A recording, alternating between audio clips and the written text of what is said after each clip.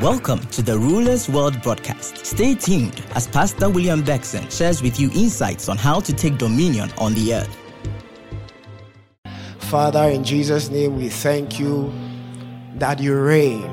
You are the King immortal. You are the invisible, the only wise God. You reign for all eternity, for all ages. To you be all glory and honor. Reign in our midst this morning in the name of Jesus. I declare that under the sound of my voice, under this atmosphere of the Spirit, sickness will not reign, infirmity will not reign, lack will not reign in the name of the Lord Jesus. Devils will not reign in our lives in the name of Jesus. You reign alone, you reign alone, you reign alone. We give you all the praise in Jesus' mighty name. Amen. Please take your seats. Thank you, Jesus. Hallelujah. All right, this morning I just, by the grace of God, want to just point a few scriptures to our attention, and with the aim of, charging us. It's like I'm giving a charge for us to, step out in faith and accomplish God's plan and purpose that he has for his church. Hallelujah. And so I want to be as fast as possible. And please ride along with me. Hallelujah. All right. So I want us to first look at Isaiah chapter 11, verse 1. Isaiah chapter 11 from verse 1. It says, "And there shall come forth a rod out of the stem of Jesse. There shall come forth a rod out of the stem of Jesse, and a branch shall grow out of his roots." So you can see when you listen to the metaphors very carefully, you realize the trope or the analogy of trees being used here. So he's talking about the family tree of our Lord Jesus Christ. And he says, as a branch he shall grow out of his roots. That's Jesse, the line of David, the line of kingship. Next verse, please. The Bible says, "And the Spirit of the Lord shall rest upon him." So this is talking about Jesus Christ. He says the Spirit of the Lord shall rest upon him. And when you continue to read, you realize that there are 7 items that are mentioned here in whole. And it basically talks about or prophesies the fullness of the Spirit in the life of Jesus Christ as a king, because he is tracing his lineage from David as one that was ordained to rule in Jerusalem. And so he's telling us that he's going to do this. He's going to rule and reign over the land full and loaded with all the fullness of God. And he talks about the spirit of wisdom, the spirit of understanding, counsel, might, the spirit of knowledge, and of the fear of the Lord. Next verse. The Bible says, "And shall make him of quick understanding." Hallelujah. "And shall make him of quick understanding." He's saying that this ruler, this king, filled with the Spirit of God to the brim, to the full, he shall be made of quick understanding. Now, this word is interesting when you look at it in the Hebrew, because quick understanding, in English, quick understanding, I'm sure we all have the idea in terms of, the intelligence, the thinking, but he uses the word for spirit or breath in this particular verse. So quick understanding is actually ruach, which is breath or spirit. And it also means to smell. You see. So what he's saying is that Jesus, as a result of the fullness of the Spirit of the Lord, the Spirit of wisdom, understanding, knowledge, might, counsel, fear of the Lord, will make him of quick understanding. That means his sense of perception will be very acute, very sharp. That means he will easily smell. He will easily pick up anything. You see. So he says, he shall make him of quick understanding in the reverence of the Lord. And he shall not judge after the sight of his eyes, neither reprove after the hearing of his ears. So because of what he is full of, the spirit that he is full of, he is not seen as the natural man sees. He is not, deriving conclusions based on the things that he is seeing naturally. He is not coming to conclusions based on the things that he is hearing physically, but as a result of the inner working of the spirit, he sees beyond what the natural can see and hears beyond what he is being told. Are you following? Yes. So he shall make him of quick understanding. The Bible says that he shall not judge after the sight of his eyes, neither reprove after the hearing of his ears. So it's not based on what he sees by which he judges. And when you look at the life of Jesus, for example, you would notice that the people, the creme de la creme of society in his day, those who were known as very religious, very prim, very proper in his day, he would look at them and say, "You hypocrites." Because he was seeing beyond their nice robes and skirts. Do you see? And then the people that they will present to him as a harlot, he's seeing something different. Do you see? And I said this to say that because what God did with the church, when you read, let's go to Ephesians chapter 1, verse 20 or verse 18.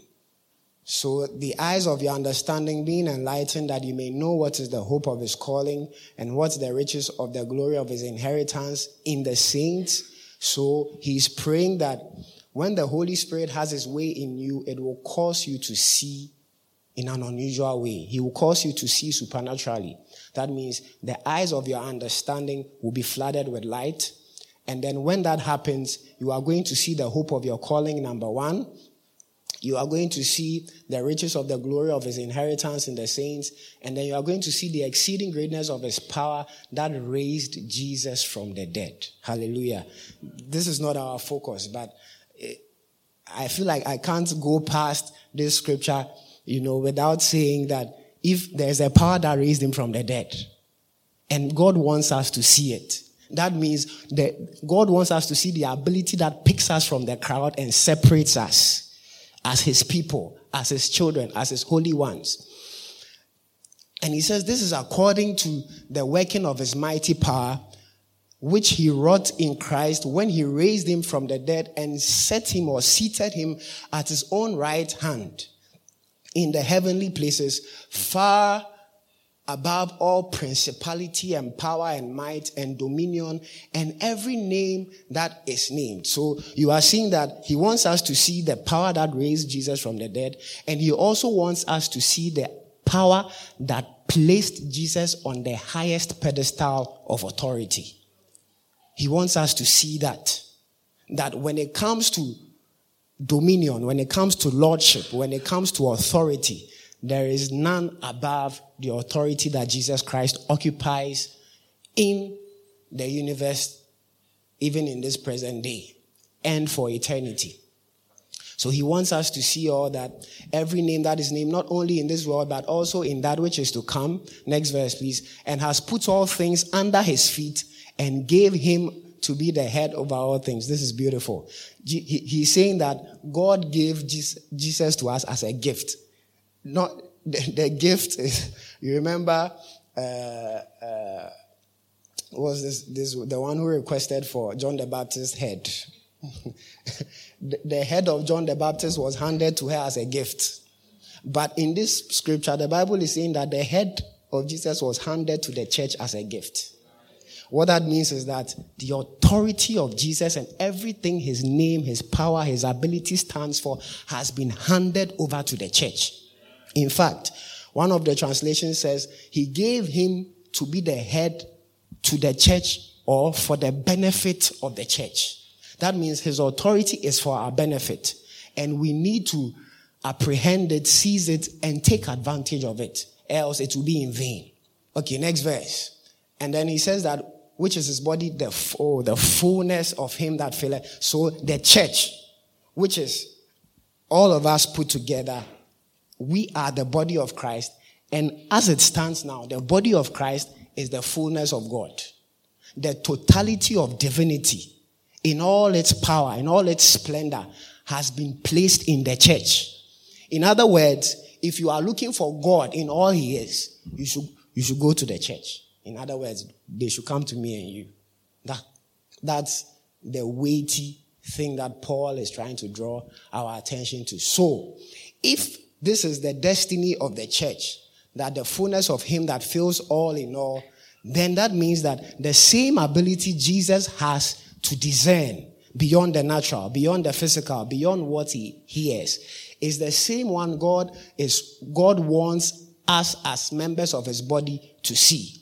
For which reason he was praying that the eyes of our understanding will be enlightened, so that we see beyond the statistics presented. We see beyond the things that are happening. We see beyond what people are saying.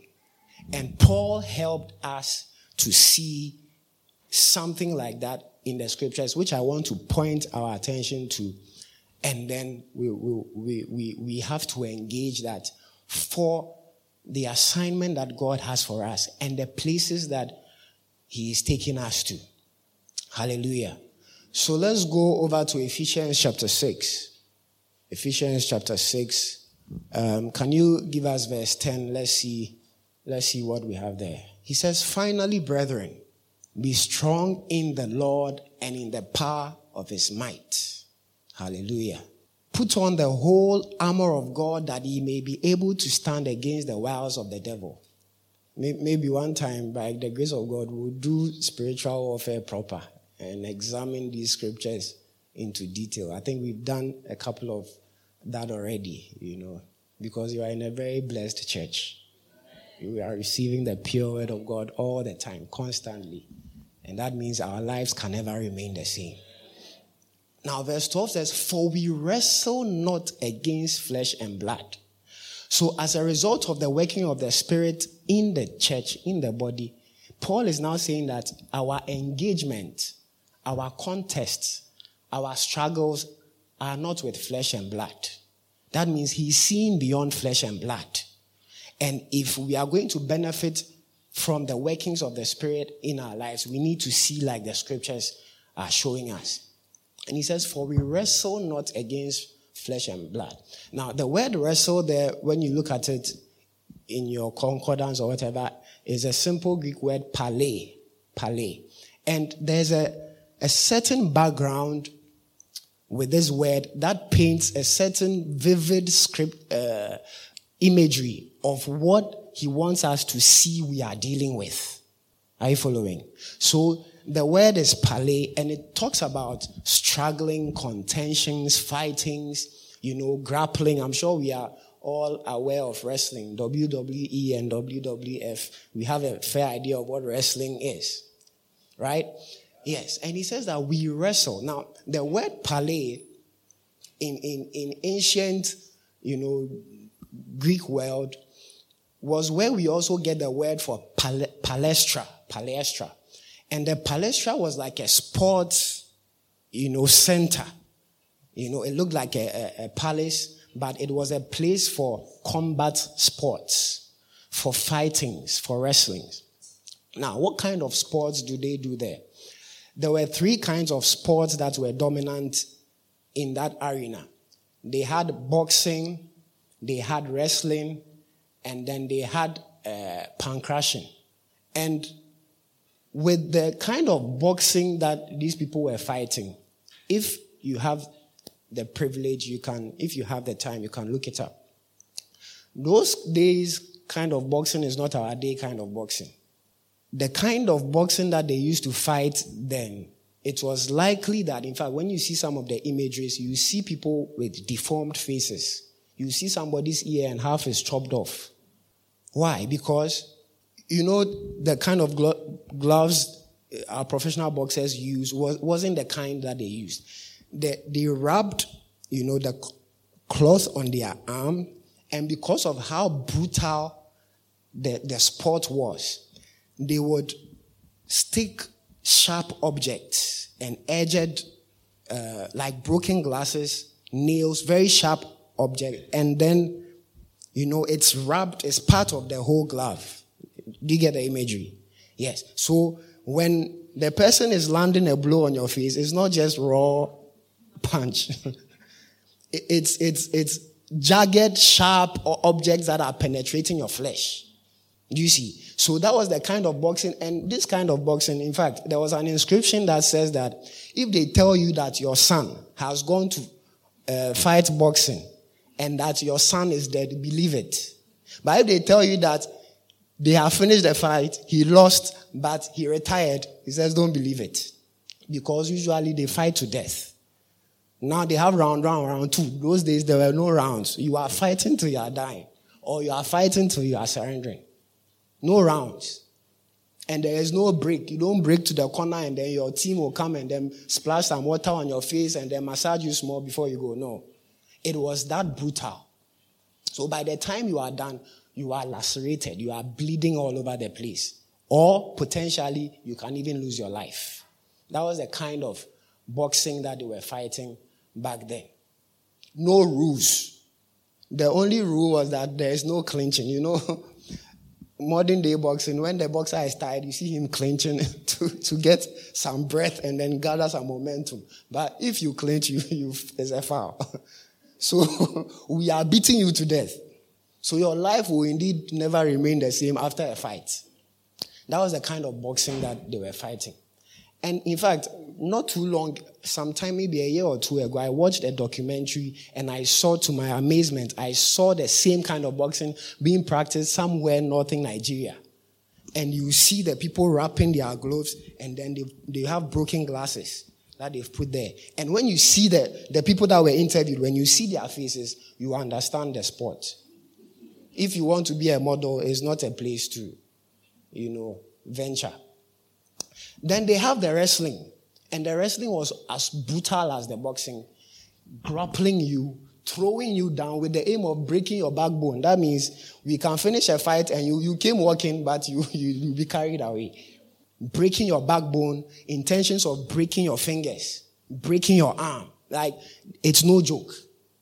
And then the pancratist comes from a Greek word which means all strength or all manifested power. That means in that one, there are no rules. This one, they are wrestling, they are grappling, boxing, you know that you are punching. This one, you are kicking, you are punching, you are biting, you are chewing. Whichever one you have to do, you are doing that to win the fight.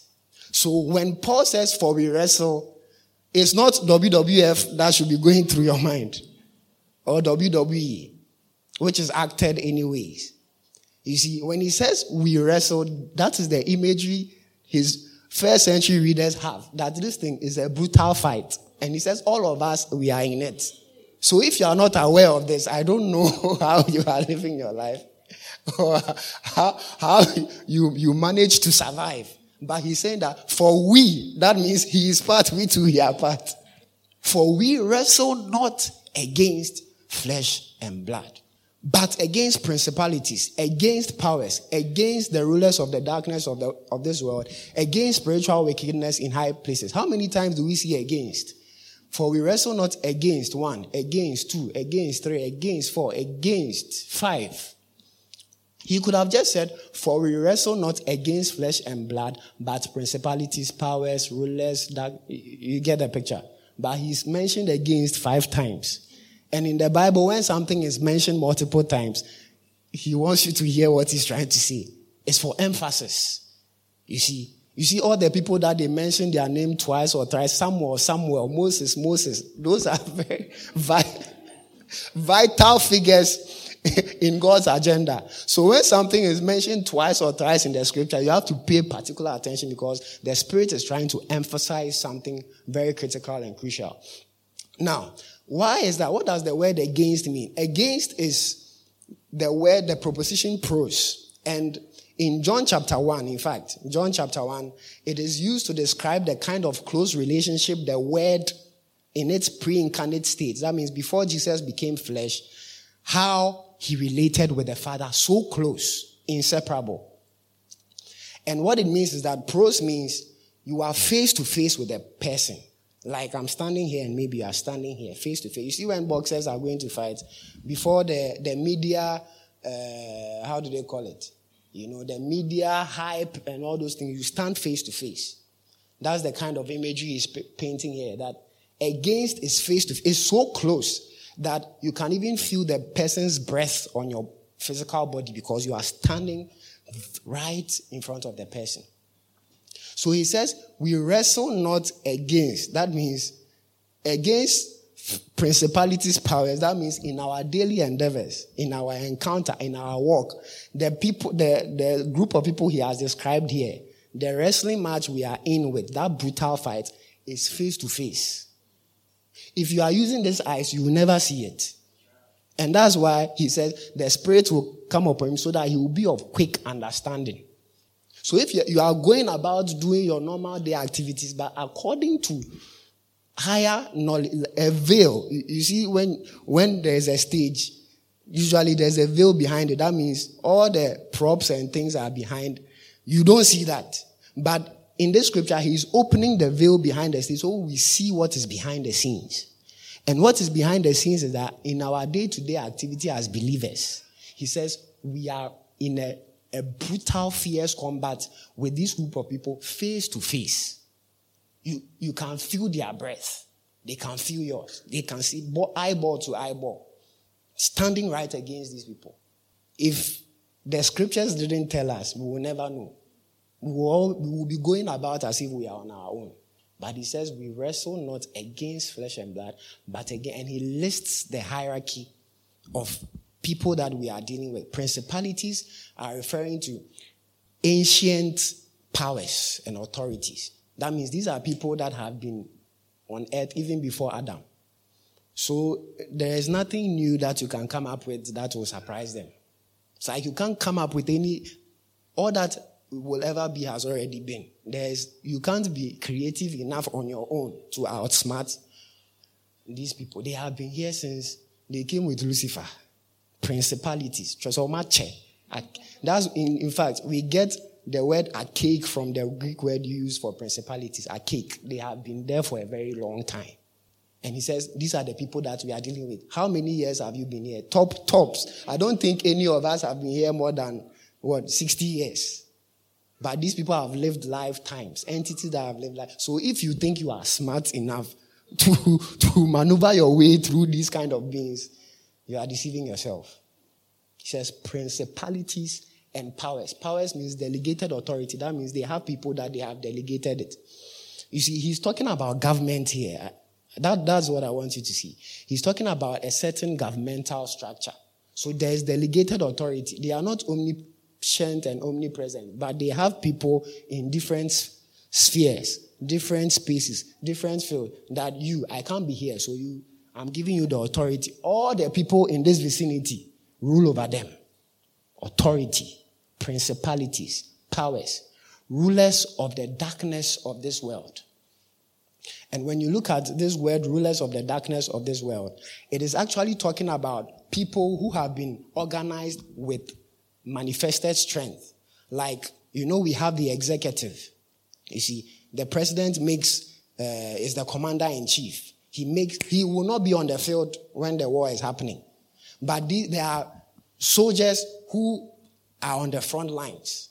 And rulers of the darkness of this spiritual world is actually one simple word in the Greek. And it means that these are the ones, foot soldiers, that are on the ground. So beyond the principality and the delegated authority, there are foot soldiers that are one-on-one fights. So they can assign just one person for you.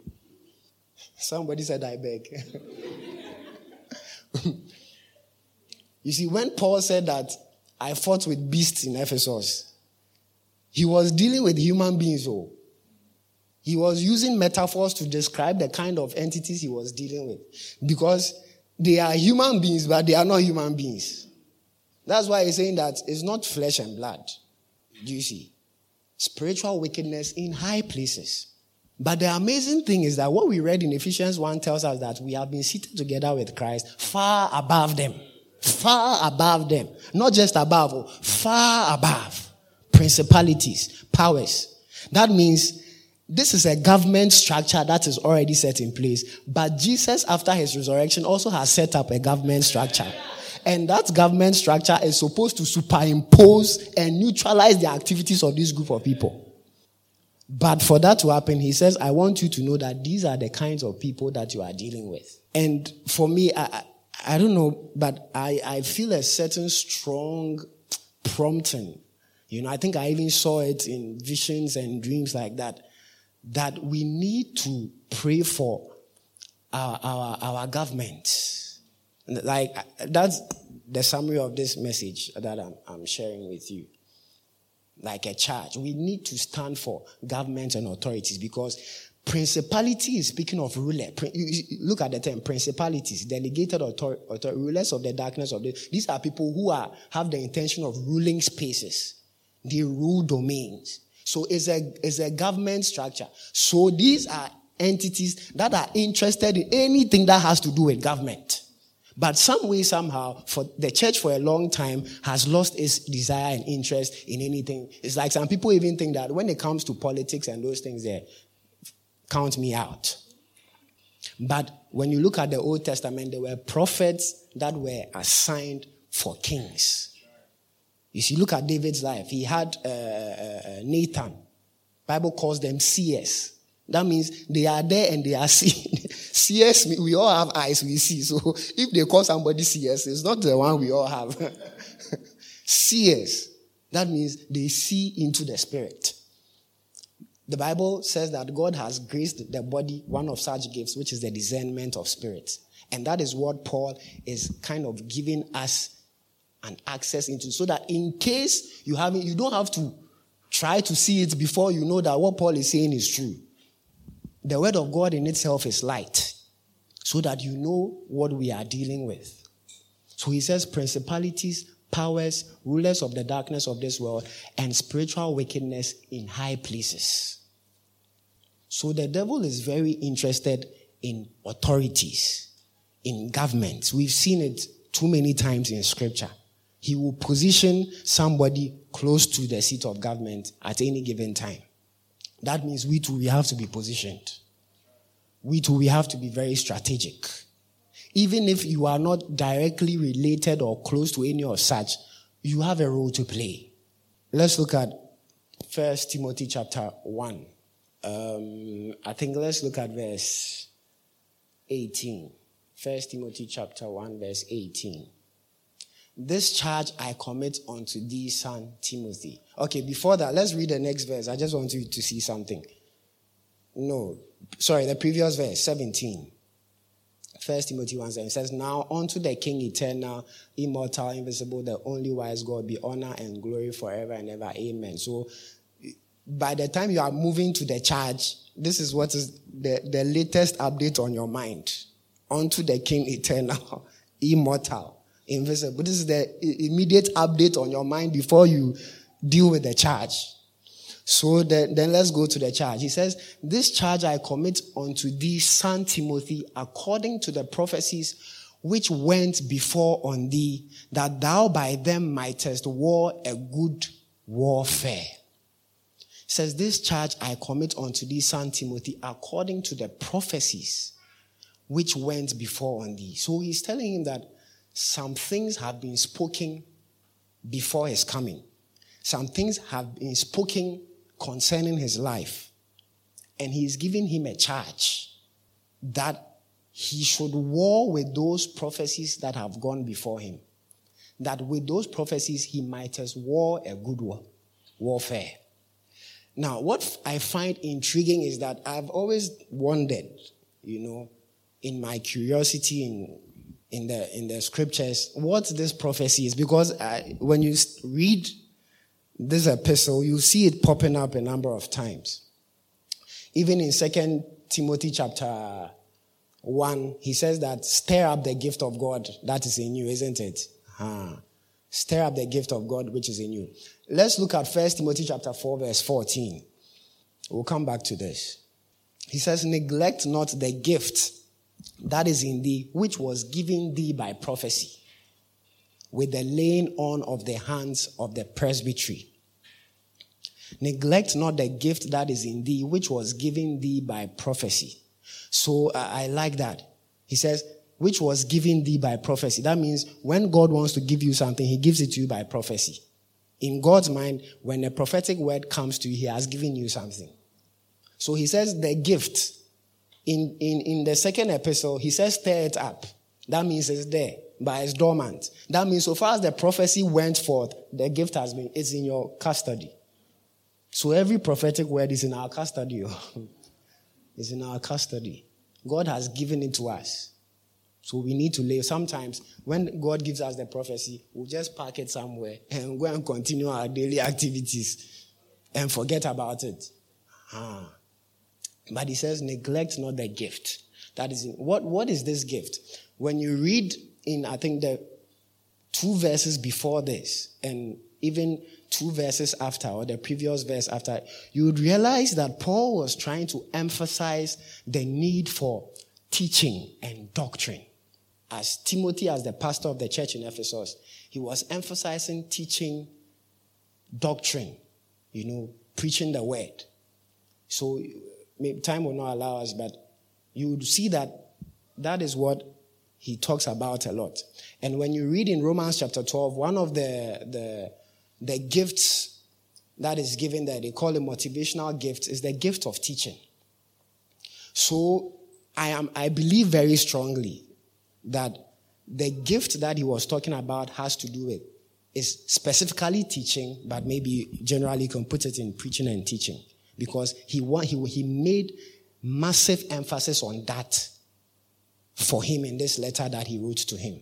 In other words, God had given him a certain ability and grace to accomplish his assignment, his calling on the earth. And he wants to draw his attention to it so that he fulfills that ministry. Are you following it? So this gift has been given to him. And the gift came to him by prophecy. So now when we go back to 1 Timothy chapter 1 verse 18, and he tells him that he should war with the prophecy that has come forth. That means that even though God had given him an ability to fulfill a certain assignment and task, there were going to be contentions. It was not going to be smooth. There are things that were going to stand against that grace and ability that God had given him. Can we have that previous verse? The 1 Timothy 1:18. He says, I commit unto thee, son Timothy, according to the prophecies which went before on thee, that thou by them mightest war a good warfare. He was dealing with a lot. At this time that the letter had been given to, there was so much heresy in the church. So much lies. In fact, when you continue to read, he name drops a couple of people, Hymenaeus, and he said that these people are saying that the resurrection, which is our hope, has already occurred. So he had an assignment to combat all the things that he was dealing with. And then he was encouraging him that, look, a prophecy has gone forth about the grace and ability you have. But this prophecy, take it and use it to war a good warfare. That means it's not going to be smooth. It's not going to be easy. So God has given us abilities. God has given us graces. And in warring with those, those gifts, those abilities, and the prophecies that God, we have to know that there is going to be strong contention. That calls for a fight. That calls for wrestling. That doesn't call for lying down. That doesn't call for, being at ease. That thou by them mightest war a good warfare. Next verse. Then he says, holding faith and a good conscience, which some, having put away concerning the faith, have made shipwreck. So there was a massive contention against the faith, for which reason he was saying that all these other things, I want you to war with the prophecy that had come to you. The prophecy that speaks of your ability and your grace to disseminate what God has given to you for a certain people in a particular place. And he says he should do this holding faith and a good conscience. When you read, let's look at 2 Corinthians chapter 6, verse 7, so that we understand this verse very well. 2 Corinthians chapter 6, verse 7. He says, by the word of truth. And Paul was listing the credentials of their ministry. And he says, by the word of truth, by the power of God, by the armor of righteousness on the right hand and on the left. So he's saying that as ministers, they were warring with a certain armor. And he calls it an armor of righteousness on the right hand and then on the left. So you will see Paul as a minister, but he's saying we are holding something on our right hand and we are holding something on our left. I get in the picture. He's holding something on his right hand and something on his hand. He calls it the armor of righteousness. That means this is what we have been clad with to ensure that righteousness and justice prevails where we are. And it's something that we are holding as ministers, as people that have been called to serve what God has given us in a particular place. And it's an armor. That means we can't do that work when we ditch that armor. And in technical, please follow, go with me. Yes, the previous verse. 2 Timothy 1:18. 1 Timothy 1:18. 19, please. So in 19, it says, holding faith and a good conscience. Holding faith is one of the armors of righteousness that, as a minister, as one who has been called or assigned for it, you need to hold to execute that righteousness and justice. And he calls it holding faith and a good conscience, because a good conscience is fed by faith.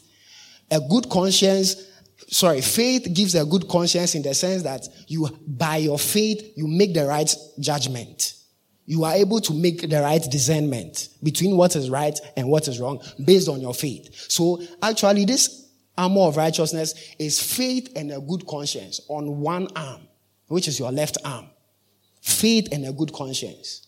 And it says, which some having put away. That means they trust it. It was delivered to them, it was gifted to them, but they threw it away.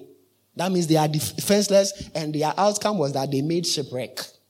In other words, they were set on a certain journey, but they won't make it. They have been made shipwreck. And then the other armor on the right hand, according to 2 Corinthians chapter 6, verse 7. And the armor on the right hand is what he mentions in verse 18, which is warring with prophecy. So prophecy, you have faith and a good conscience on the left arm, and then prophecy on the right arm. In Ephesians chapter 6, when you read, he says that take the shield of faith. That is faith and conscience, which he talks about here on the left hand, and the sword of the Spirit, which is the rhema of God, the saying of God, the declaration of God, which is equivalent to prophecy. So when he says, wage a good warfare with prophecy, holding faith and good conscience, you are fully clad with an armor of righteousness. One for defense, one for attack. One on your left, one on your right. So you use one to quench the fiery darts of the wicked one, and you use one as an attack. But if you ditch it and you throw it away, the Bible says you make shipwreck. That means you can't fulfill destiny without these things. So he's telling that this young man of God that hold faith and a good. There are examples of people who let it go, and we have seen their destiny. But if you want to learn from that, please take your own funny book or like that and just hold it. Then, so that those other people don't waste our time, let's just move over to chapter 2, verse 1. Because he says, I exhort therefore. Therefore means he is connecting this statement with something he said before. So this is therefore something that he has already said. When you read in between verse 20, 21, for the sake of time, but I know that we are studious people, so we will look it up. For the sake of time, he now talks about the people that made shipwreck. But really, the thought that he had in mind was the fact that some prophecies had gone forth that he was supposed to war with. Holding faith and a good conscience. On the back of the faith and the good conscience and the prophecy that you have, I'm encouraging you that first of all, that means I have many things to tell you in this letter, but the most important of all is this one. The most important of all, first of all, is what? Supplications, prayers, intercessions, and giving of thanks be made for all men. This is the most important for the fulfillment of the prophecy. And just like, Paul is the same person writing this letter, that means it's the same thought he's passing across. And when you read in Ephesians chapter 6, I believe verse 18, he says that praying always with all prayer and supplication in the Spirit. And the best rendition there is the Young's literal translation, which says, through praying always with all prayer and supplication in the Spirit. What does that mean? When you read the previous verse, he says, take the shield of faith and the sword of the Spirit, which is the word of God, through prayer and supplication. Through praying always with all prayer. In other words, the way you take those ammunition is in prayer. So how you take faith, you maintain that the faith and a good conscience is in prayer. How you hold on with the prophecy and you fight with it is in prayer. That's how you take it. You say you take it through praying always with all prayer and supplication in the Spirit. That means once you are praying with all prayer and supplication in the Spirit, these are the ammunitions, the armor of righteousness that he clads you with for the journey ahead. And now he's telling Timothy that on account of the prophecy that has gone forth, concerning your calling, concerning your assignment, these are things that God will judge us on. Paul had to write to Saram, take heed to the ministry which you have received. Kpoor. Saram's surname is Kpoor. That's why. Take heed to the ministry that you have received, that you fulfill it. So the thing has to be done. And he's saying that we need to pick these weapons. And he says, I exhort, therefore, on account of faith, maintaining faith and a good conscience, and then warring with the prophecy that you have received concerning your calling and your assignments, I want you to first of all supplicate, pray, intercede, and give thanks for all men. That means the fulfillment of your calling is connected to all men, others. That means instead of praying for yourself, that I have to fulfill my calling, I have to fulfill, if there are no men, who are you called to? So he says that first of all, pray for all men. All men. Because you have Paul said something in, I think, Romans 15 that really blesses me. He says, strive together with me in your prayers that they might receive, the church in Jerusalem might receive the ministry that I have towards them. That means there are things that you have, they are legit, they are good, but they will never receive it. For the people that you are even called to. He says, for them to collect it, pray for us. And they were taking aid, though. They have collected. You remember, God is able to make all grace. 1 Corinthians 9, 1 Corinthians 8. They are collecting aid from Corinthian church and Philadelphia, Philippi church and all these people. And we are sending to them by, he says, even for them to receive that aid, pray that they will receive my ministry. That means there are certain things that we have, legit, correct, but they will not receive it. Why? Why can't they receive it? For we wrestle not against flesh and blood. The Bible talks about the prince of the power of the air that now worketh in the children of disobedience. The word disobedience means unpersuadable. That means they cannot be convinced. They cannot be persuaded. No matter where you pass it, left, right, center, they can't be persuaded. Meanwhile, you have something that will be beneficial to them. So he says, pray for all men. For the fulfillment, for this battle, for this fight, pray for men. Because what the contention, it has, men are under siege. Men are bound. Men are tied. You have something for them. There are people that are supposed to be liberated and be made free, but they are under a certain hold. He says, pray for all men. For your ministry to be fulfilled. Next verse says, and for kings and those that are in authority. Because if one day one king just wakes up and is annoyed and passes a certain law, that is the end. The business, that is a ministry. For Ghana, that is the end of it. If somebody just gets angry and says that, look, Charlie, enough is enough. Let's do some coup. That going and coming, that master's degree or PhD, you will sit in your house. You will do it in your house. Why? Because kings are involved. For kings and those that are in authority. That means we are hampered in our assignments, our duties, if all these people are not touched by the mercy and the grace of God. And the reason why he's employing prayer is that God in his goodness and his mercy would want to do something about it, but he can't. If God wanted to have his way, there's no need to preach the gospel. There's no need to evangelize. He will just blow his air. Everybody will become born again because that is his desire. In fact, he's delaying because he is not willing that anybody will perish. So if it could be done that way, but as we know it, he gave the earth to the children of men, the sons of men. So unless there is a man that will stand in the gap, these are people that will just stand to oppose something that is good and legit purely from God. Like Jesus was word of God made flesh, but he had to deal with Roman authorities. He had to deal with Jewish authorities. And Paul himself, Paul himself, he had to be arrested by his own people. You see, amazing ministry. The Bible says, he himself said he went all the way to Spain.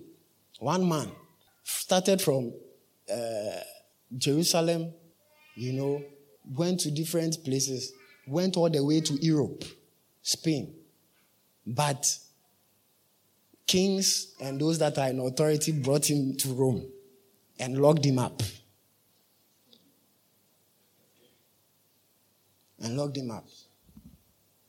Before you think they've passed a certain law. In your mind is general, but you may never know it's because of your business. God is opening a certain continent to you. That's why they've passed that law. Just because of your business, not the other ones, just because you are a believer. Because the other ones, they are already under his ropes. So the devil is not bothered. You are the dangerous one. You are the emissary. So if he has to, just because of you, ruin thousands, then he will do that. It says for kings and those that are in authority that we may lead a quiet and peaceable life in all godliness and honesty. In all godliness. That means to be godly and to be decorous, and to be well behaved, is determined by the kind of environment that you are in. Because then the progress of it will be, stalled, will be disrupted. So you are working for an organization. Number one on your list, board members, CEOs, they are part of your prayer list. They will make a decision that will cause, because if they make a certain decision, kingdom finances will suffer. You see? And the devil knows for a fact that when we have money, we will shake the world. So it's one of the ways that we will shake the world. So he will try everything he can. You see? So as priority, they say in Akan, I think there's an adage that when you see fire on somebody's beard, fetch water and put it by your side. But I feel like that is too selfish because if you have water, why don't you quench your brother? Your brother is burning. Why don't you go and quench it? Because one thing I realized about selfishness is that it will come back to bite you. Like only you want to do well, you forget everybody. It will come back to bite you. So for you to do well, you have to make sure that other people are doing well around you. If everybody always, you die of stress. Everybody is worrying you. You see, But if everybody is well set up and empowered, you know that, Charlie, we are all moving together. One day when you are stuck, you have soldiers who will come and rescue you. Can you imagine? Like David. He was thirsty one time. He just made the request. Before he realized his soldiers had just entered the garrison of the Philistines and they have brought him water. Because people that were in debt, people that were in distress, they all came to him. But they didn't leave the same. You see, so if you look at the prayer that he's telling him to pray, supplication prayers that you are praying for them that we may lead a quiet and peaceable life. That means if you don't pray for them, your quiet and peaceable life might be at stake. It might be at stake. And so I believe that God, the same charge that Paul gave Timothy, he says, this charge I commit to you. God is giving us that same charge for us to stand up and take our armors of righteousness. Take up our shields. Stand up and contend for authorities, for kings, and all men. That all men means those you like and those you don't like. They are all part of all men. Part of all men. And God wants us to stand. We are the people that he has. And he prescribed prayers. Can we look at Daniel chapter 9? Because Daniel plays this thing out so beautifully. When in Daniel chapter 9, the Bible says, in the first year of Darius, the son of Ahasuerus, of the seed of the Medes, which was made king over the realm of the Chaldeans, in the first year of his reign, I, Daniel, understood by the books the number of the years whereof the word of the Lord came to Jeremiah the prophet, that he should accomplish 70 years in desolation. This is purely a word of prophecy. Purely a word of prophecy. And he says he understood by the books. And look at what he did in verse 3. He says, and I set my face unto the Lord God to seek by prayer and supplications with fasting and sackcloth and ashes. This man was a high-rank politician, very smart, intellectual. You know, sometimes that's the challenge. It's like when you are smart and intellectual, it's like spiritual things, it's not true. It can't happen. You know, so it's like you are very smart, but on that side there. That's how when you are supposed to make a big break for your family, then stroke, pam, and you are just lying there. And you think we rest face to face with principalities and powers. They want to rule families. They want to rule territories, towns, cities, nations. He said, I set my face on the Lord God to seek by prayer and supplication with fasting and sackcloth and ashes. These are the kind of leaders we need in our nation. The kind of politicians we need who can make fasting and supplication part of their lifestyle. And I believe God is raising people like that for our government. I believe strongly. Because the sad thing is, there are a lot of our politicians, when you speak with them, they will tell you they are Christians. They will tell you that they are Christian. But what kind of Christian? It was one of the things I think we were talking about on Thursday. You know, is it a nominal Christian or a disciple?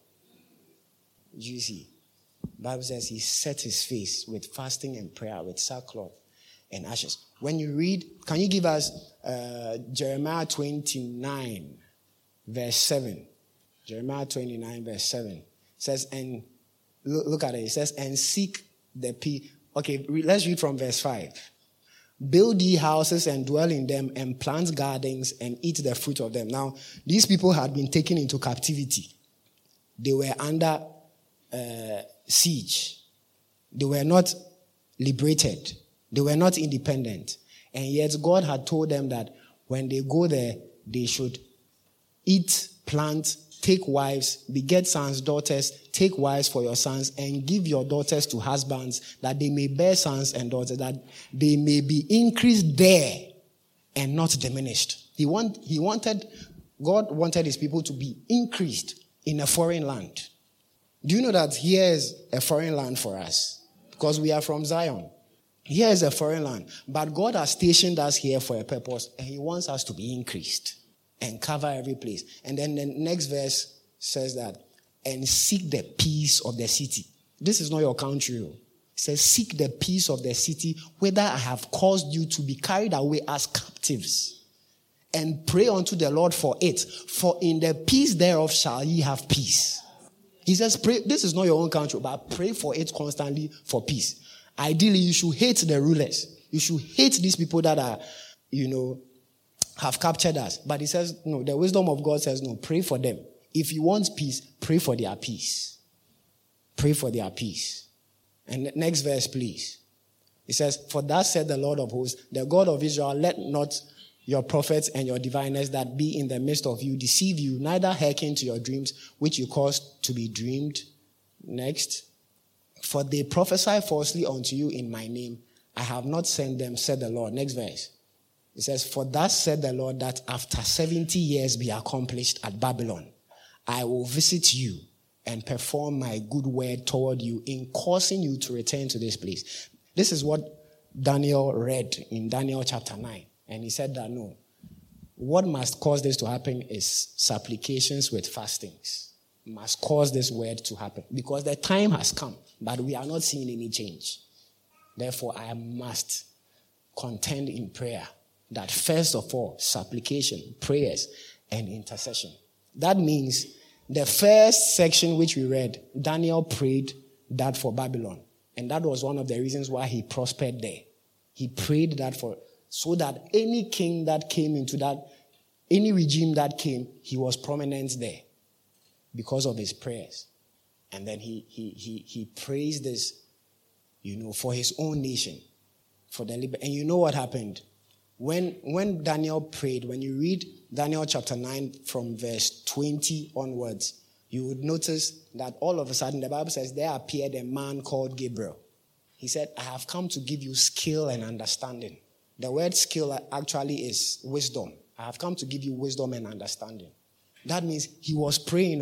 You see, Daniel, I believe, was a very arduous student of the book of Jeremiah. And Jeremiah says, call unto me and I will answer you, and I will show you great and mighty things, which thou knowest not. He was praying for the liberty of his nation, but then an angel appeared to him, and then he began to tell him things about regimes that were coming ahead of him, many, many centuries ahead.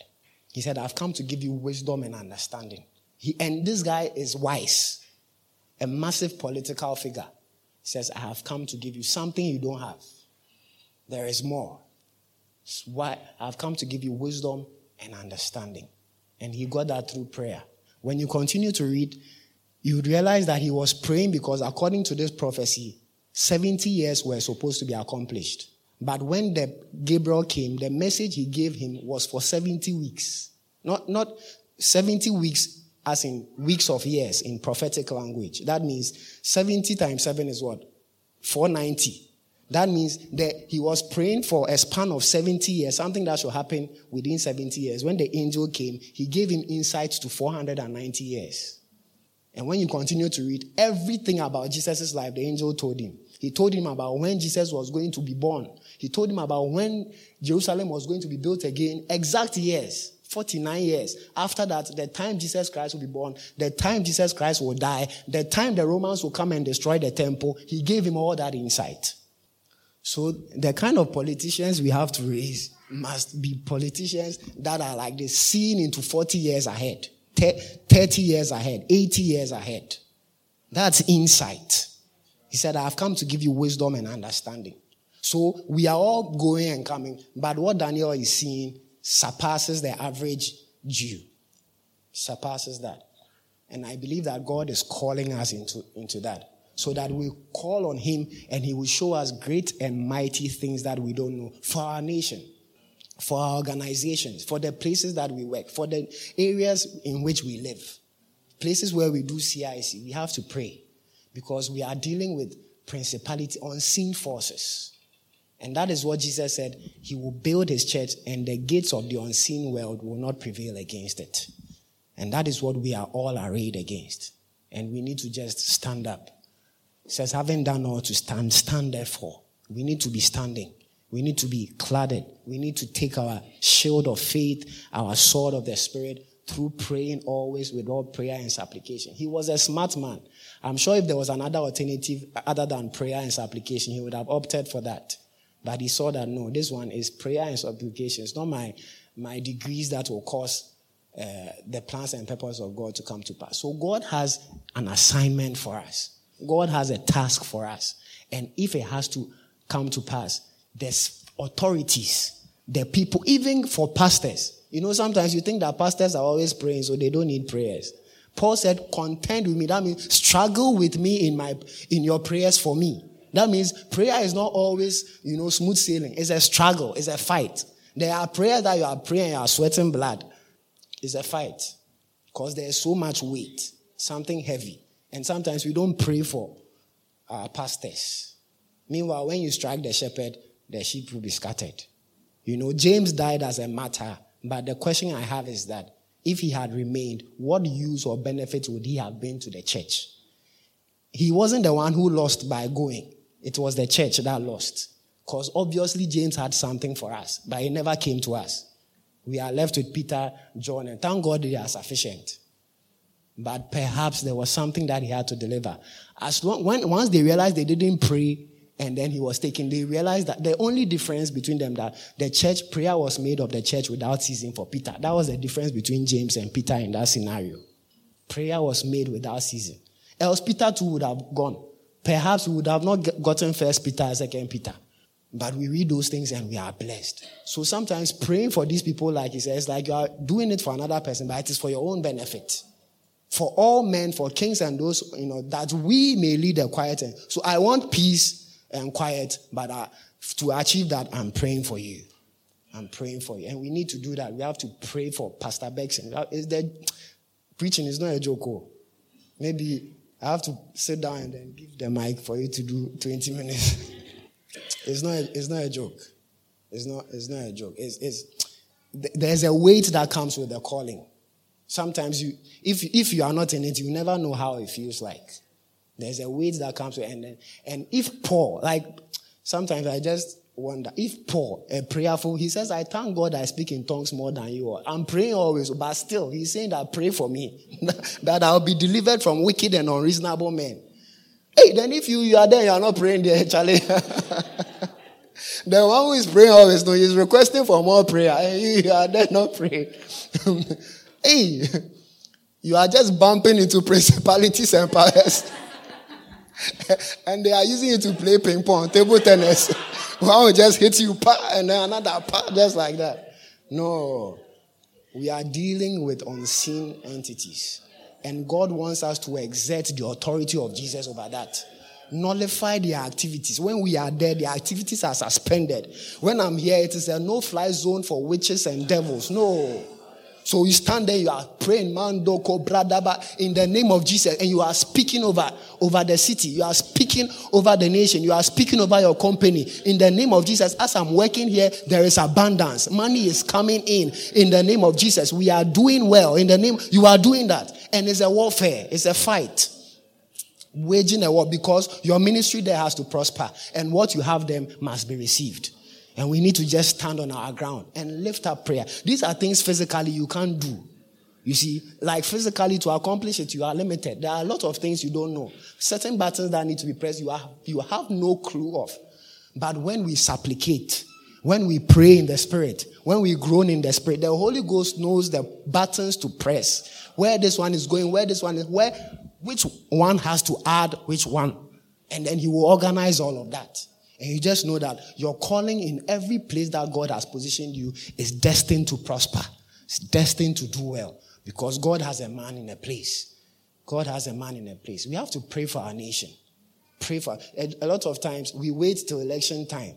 Then we start praying because the way things are going, it's like we don't, Charlie, the way the thing, we don't want any war, we don't want any fight. But it goes beyond that. The prosperity of the nation. He says, pray for the prosperity of the nation.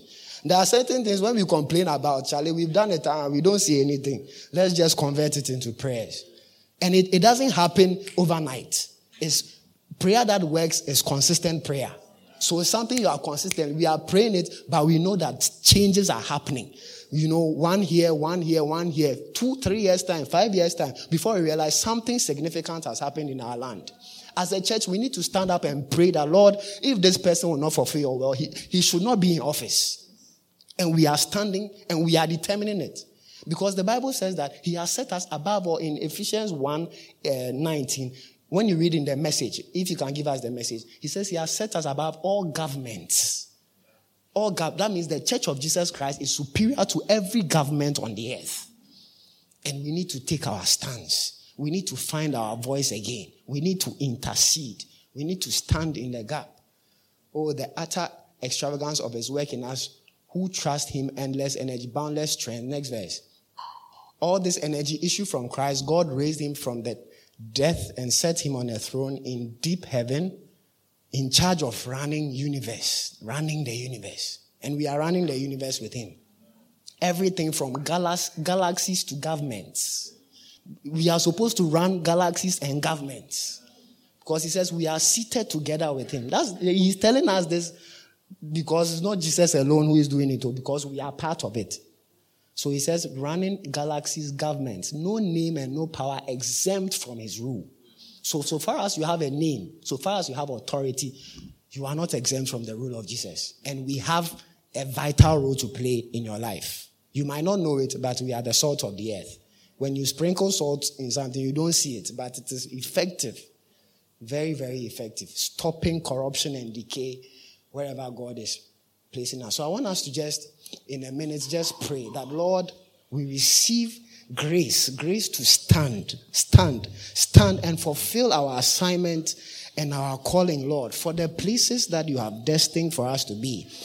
In the name of the Lord Jesus, we take strength, Lord, because we need to wear this armor of righteousness to stand for all men, people in our families, to stand for people in authority, to stand for people in offices, any authority of our lives, Lord. We don't leave it to chance. We don't leave it to the rule and reign of the devil, of principalities, of powers. No, we take our rightful place and we determine the affairs in that landscape in the name of the Lord Jesus. In the name of the Lord Jesus, every sector, the leadership, everywhere we are positioned, we will not be selfish. We will not think of ourselves, but we will think about the greater good, the reign and rule of God, the authority of Jesus superimposed in that place in the name of the Lord Jesus. For you are the King eternal. You are the King eternal. You are the invisible one. You are the only wise God. And you have given us this charge. You have committed a charge to wage a good warfare with the prophecies, with the word that we have received, with your plans and your purpose for governments, for authorities in the earth. And we take delivery of it like we see in the example of Daniel, and we effect a change. If Daniel as a single man was able to do it, we can do it individually, we can do it corporately, and we know that we will be effective in ensuring that the earth is dominated by the will of God. It's dominated by the will of God. Father, in Jesus' name, this morning we receive strength. We receive vigor in the name of Jesus. Your word says that we should see the exceeding greatness of your power that you wrought in Christ Jesus, that raised him from the dead and set him above. All wickedness will not prosper there. We will be the reason why poverty will not be found there. We will be the reason why corruption and decay will not be there in the name of the Lord Jesus. The Bible says, until him that lets is taken away, then the Antichrist will come. But as long as we are there, in the name of Jesus, the will of God prospers. The will of God prospers. The will of God prospers. We receive insight. We receive wisdom. We receive understanding. We receive skill, Lord, to navigate the responsibilities, the calling, the assignment that you have handed unto us. We give you all the praise. We give you all the glory. In Jesus' mighty name. Amen. We believe you've been blessed. For further inquiries, contact Kingdom Expression Ministries worldwide on 0201 300 400 or visit our website www.kingdomexpression.org. Follow us on social media at Kingdom Expression. You can locate us at South Oyarifa, 300 meters from the Ankunam Junction.